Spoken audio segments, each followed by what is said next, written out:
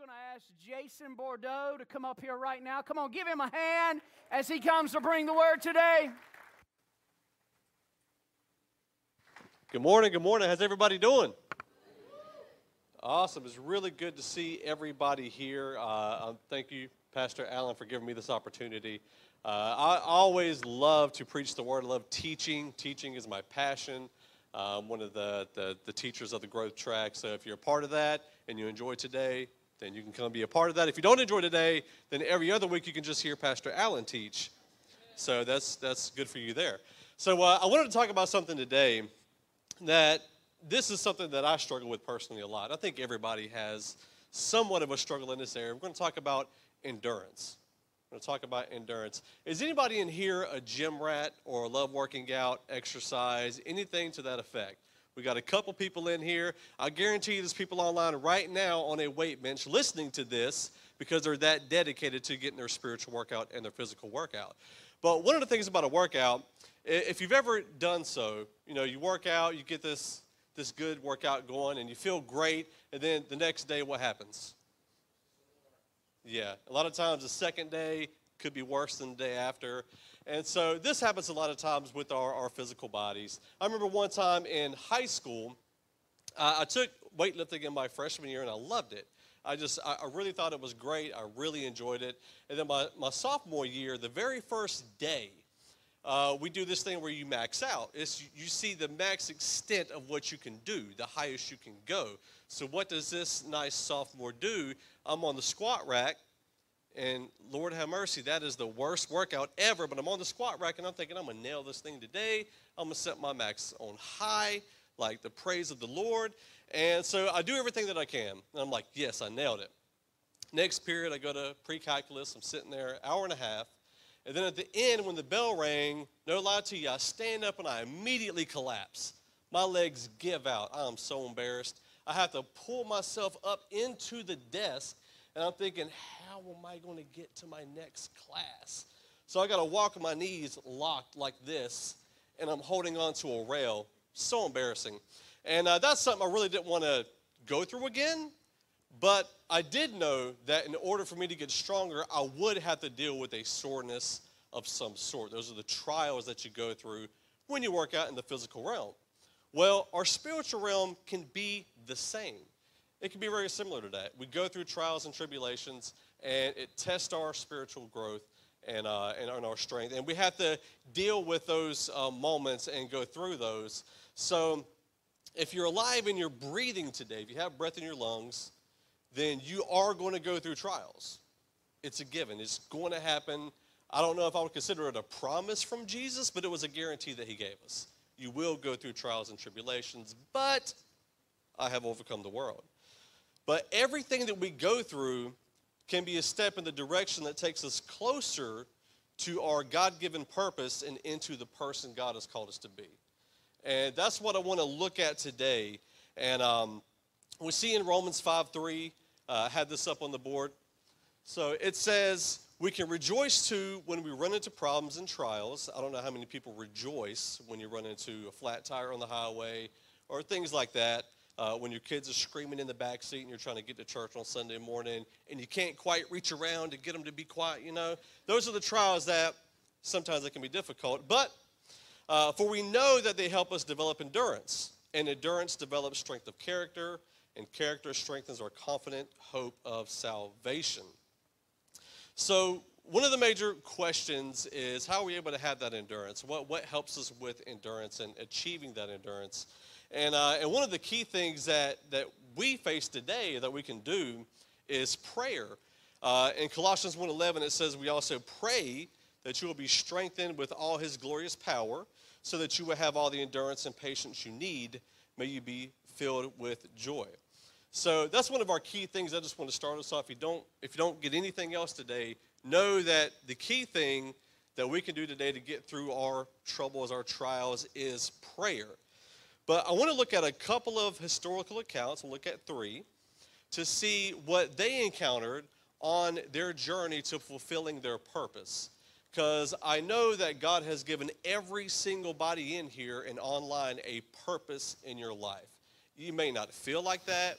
It may not seem like it, but everybody in here has a purpose. And I wouldn't say that any one person's purpose is lesser than another person's purpose. So you have a purpose in your life. So we're going to start off by looking at Joseph in the Old Testament. And this is a story that I absolutely love. It's interesting because as I was first reading it, I really didn't see a whole lot of flaws in Joseph. I just thought he was a really great guy. But then I realized that, when he had that shiny coat that his dad gave him, and he kind of flaunted it around. And then whenever he was about 17 years old, God prophesied to him that he would actually be a ruler over his family. And he would be given this position of authority in his life. But, so he told his family that, and they were offended by it. Even his father was kind of offended by it. So Joseph has this promise that God has given him. He's told him this is going to happen in your life. And he was 17 years old. And on that journey, if you've read the story, you know how Joseph's life is. And if you haven't, I'll give you a very quick rundown. So he goes from being the favorite son. Is anybody in here a favorite son? Yeah, a couple of people. So we have a couple of favorite sons in here. Just don't rock your nice shiny coat in front of your siblings, or they might sell you into slavery. Because that's what happens next. He gets sold into slavery by his siblings. And then, in that process, next he becomes Potiphar. Who was a very important person in that culture, becomes his right-hand man. But then he has an incident where somebody says that he's doing something inappropriate or tried to, and he gets thrown into prison. And if you read the story of Joseph, it's like, one step forward, two steps back sometimes. And, I really felt bad for the guy because he kept just hitting this wall, even though he kept his dedication to the Lord. And so he's in prison, and he interprets some dreams correctly. And he says, hey, make sure you don't forget about me while I'm in here when you go on your way. And then he's forgotten. They immediately forget about him. So he sits in prison. But then he interprets another dream, and he ends up becoming Pharaoh's right-hand person. And so he was essentially in charge of all of Egypt. And so he steps into that. And the interesting thing is Joseph didn't go straight to his life's purpose, his calling. He had all these trials that he had to go through. And these are trials that came from his family, first off. And I know sometimes, we have issues in our families where we just feel like this shouldn't come from my own household. But it does happen sometimes. And I'm sure people in here have had that struggle before. So, side note that I thought was interesting, and this is almost a thread, is Joseph was about 30 years old whenever he became the right-hand man to Pharaoh. So 30 years old, got that prophecy at 17, so a good 13 years he had to wait. So it didn't seem like an extremely long amount of time, but he had to go through a lot to get there. So David, we turn to David in 1 Samuel 16, and we read this story, and I think, David's one of the more popular people in the Old Testament. You got Moses, Abraham. David's right there among that level. So a lot of you are probably familiar with that, but if not, again, try to give you a quick rundown. So David was about 8 to 15 years old when he was anointed king. When Samuel came to his household, and his own father was like, here's all my sons, all of them. He lines them up, and Samuel goes, and he's like, no, that's not him. That's not him. And they thought it was for sure going to be one of these people. And God tells Samuel, neither one of these is going to be the next king. Do you have any other sons? And he's like, oh, yeah, I actually do have one. Can you imagine? I know David wasn't in the house whenever his father said that. But I can imagine going back and hearing the story, how tragic that would be, that it was almost forgotten about by his own father. So anyway, he gets anointed as king at this really young age. And then he goes through a lot. If you've ever read that story, he has a long journey of a life.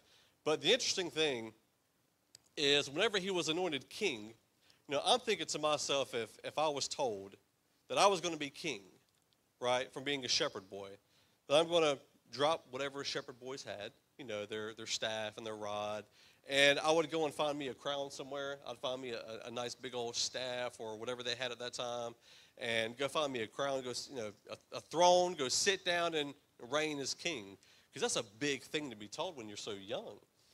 And what does he do? He goes right back out to the field. Right back out. and he's a shepherd boy again. And I'm thinking, that's got to be like a tough thing, because I can imagine me and myself. I felt like God gave me the call to preach, to share the word. And immediately I was thinking at like 23 years old, okay, now I got to go plant a church. And anybody who's planted a church knows that's not the right move to do. And I was like, okay, well, I'll just pastor a church. And I don't know a whole lot of 23-year-olds who have enough life experience to pastor a church of people. So I'm thinking, Lord, did I hear you wrong? Was I incorrect in this? And I struggled with that for so long. And I can imagine David had this same issue where he was thinking, Lord, I don't understand. He ends up going to battle, and he finally conquers Goliath. But even in doing that, the king tries to give him his battle armor, and it doesn't work for him. And so there's got to be like another letdown. But he conquers Goliath, and then later on, Saul actually tries to kill him. So he's going through that. He's anointed as king, and the king's trying to kill him to prevent him from becoming king.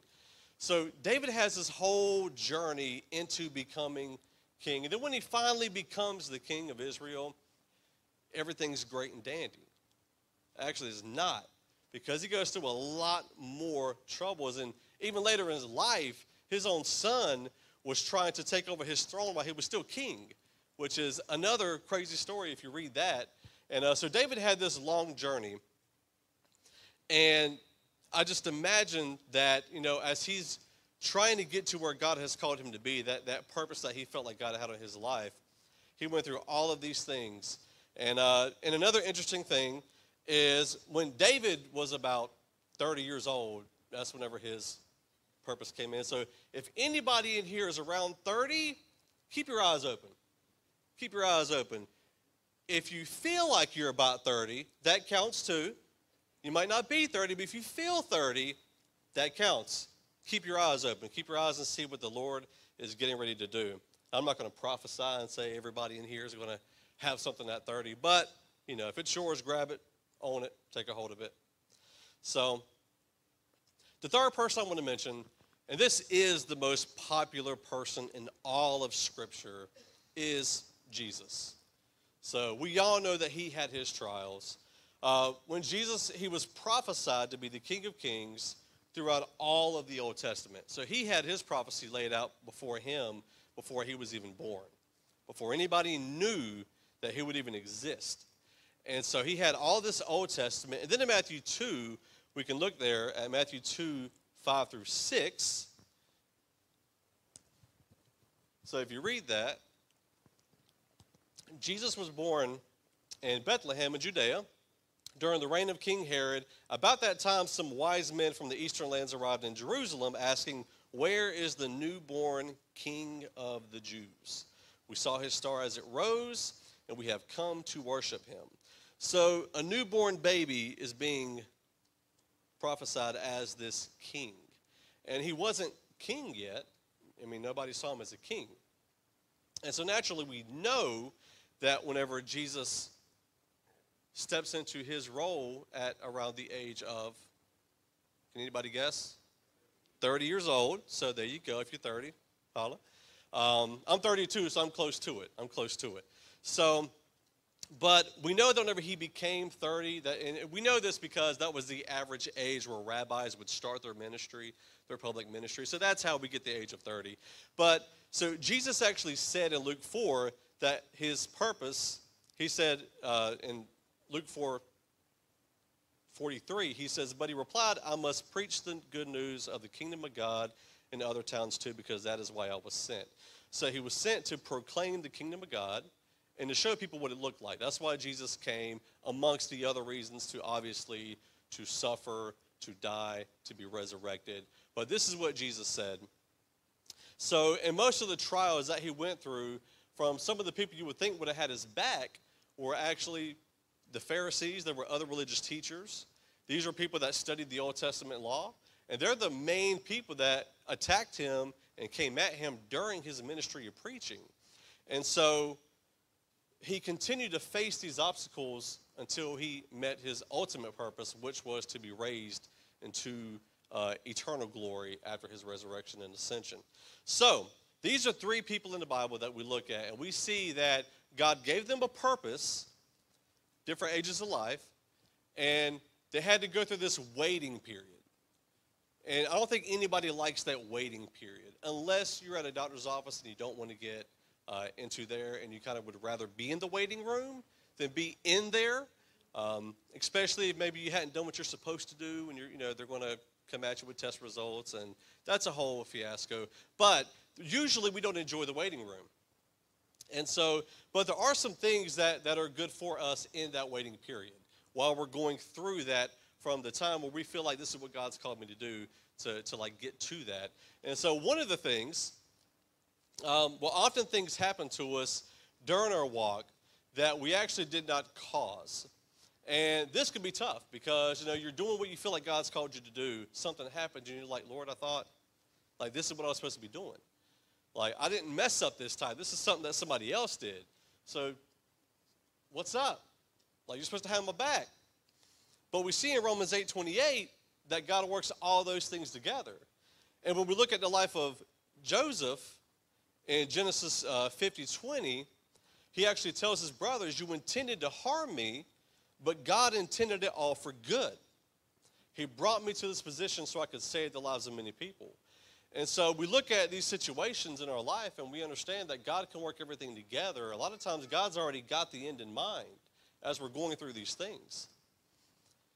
Now another is when those things happen, it's the Holy Spirit that helps us push through that trial. And we talked about it earlier in Colossians 1:11.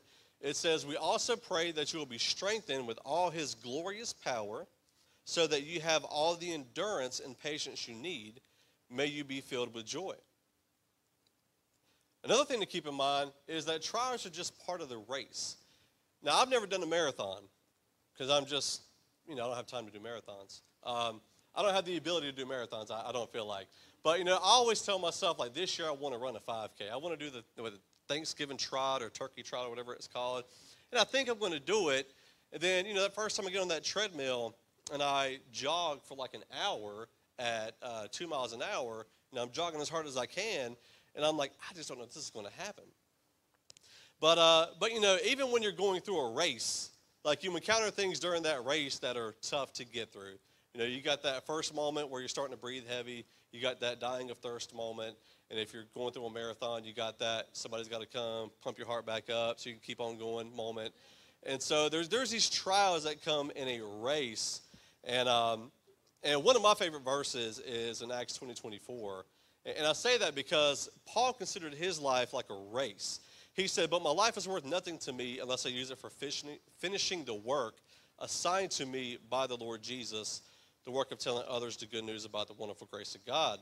And he actually says in another translation, until I finish the race. It's like God's given us a finish line. He's given us a position on what I would call like a team. Like, the church is like this football team, and we all have this role that we have to play, and we have our own race that we have to run. But in every race, there are trials. There's all kind of trials.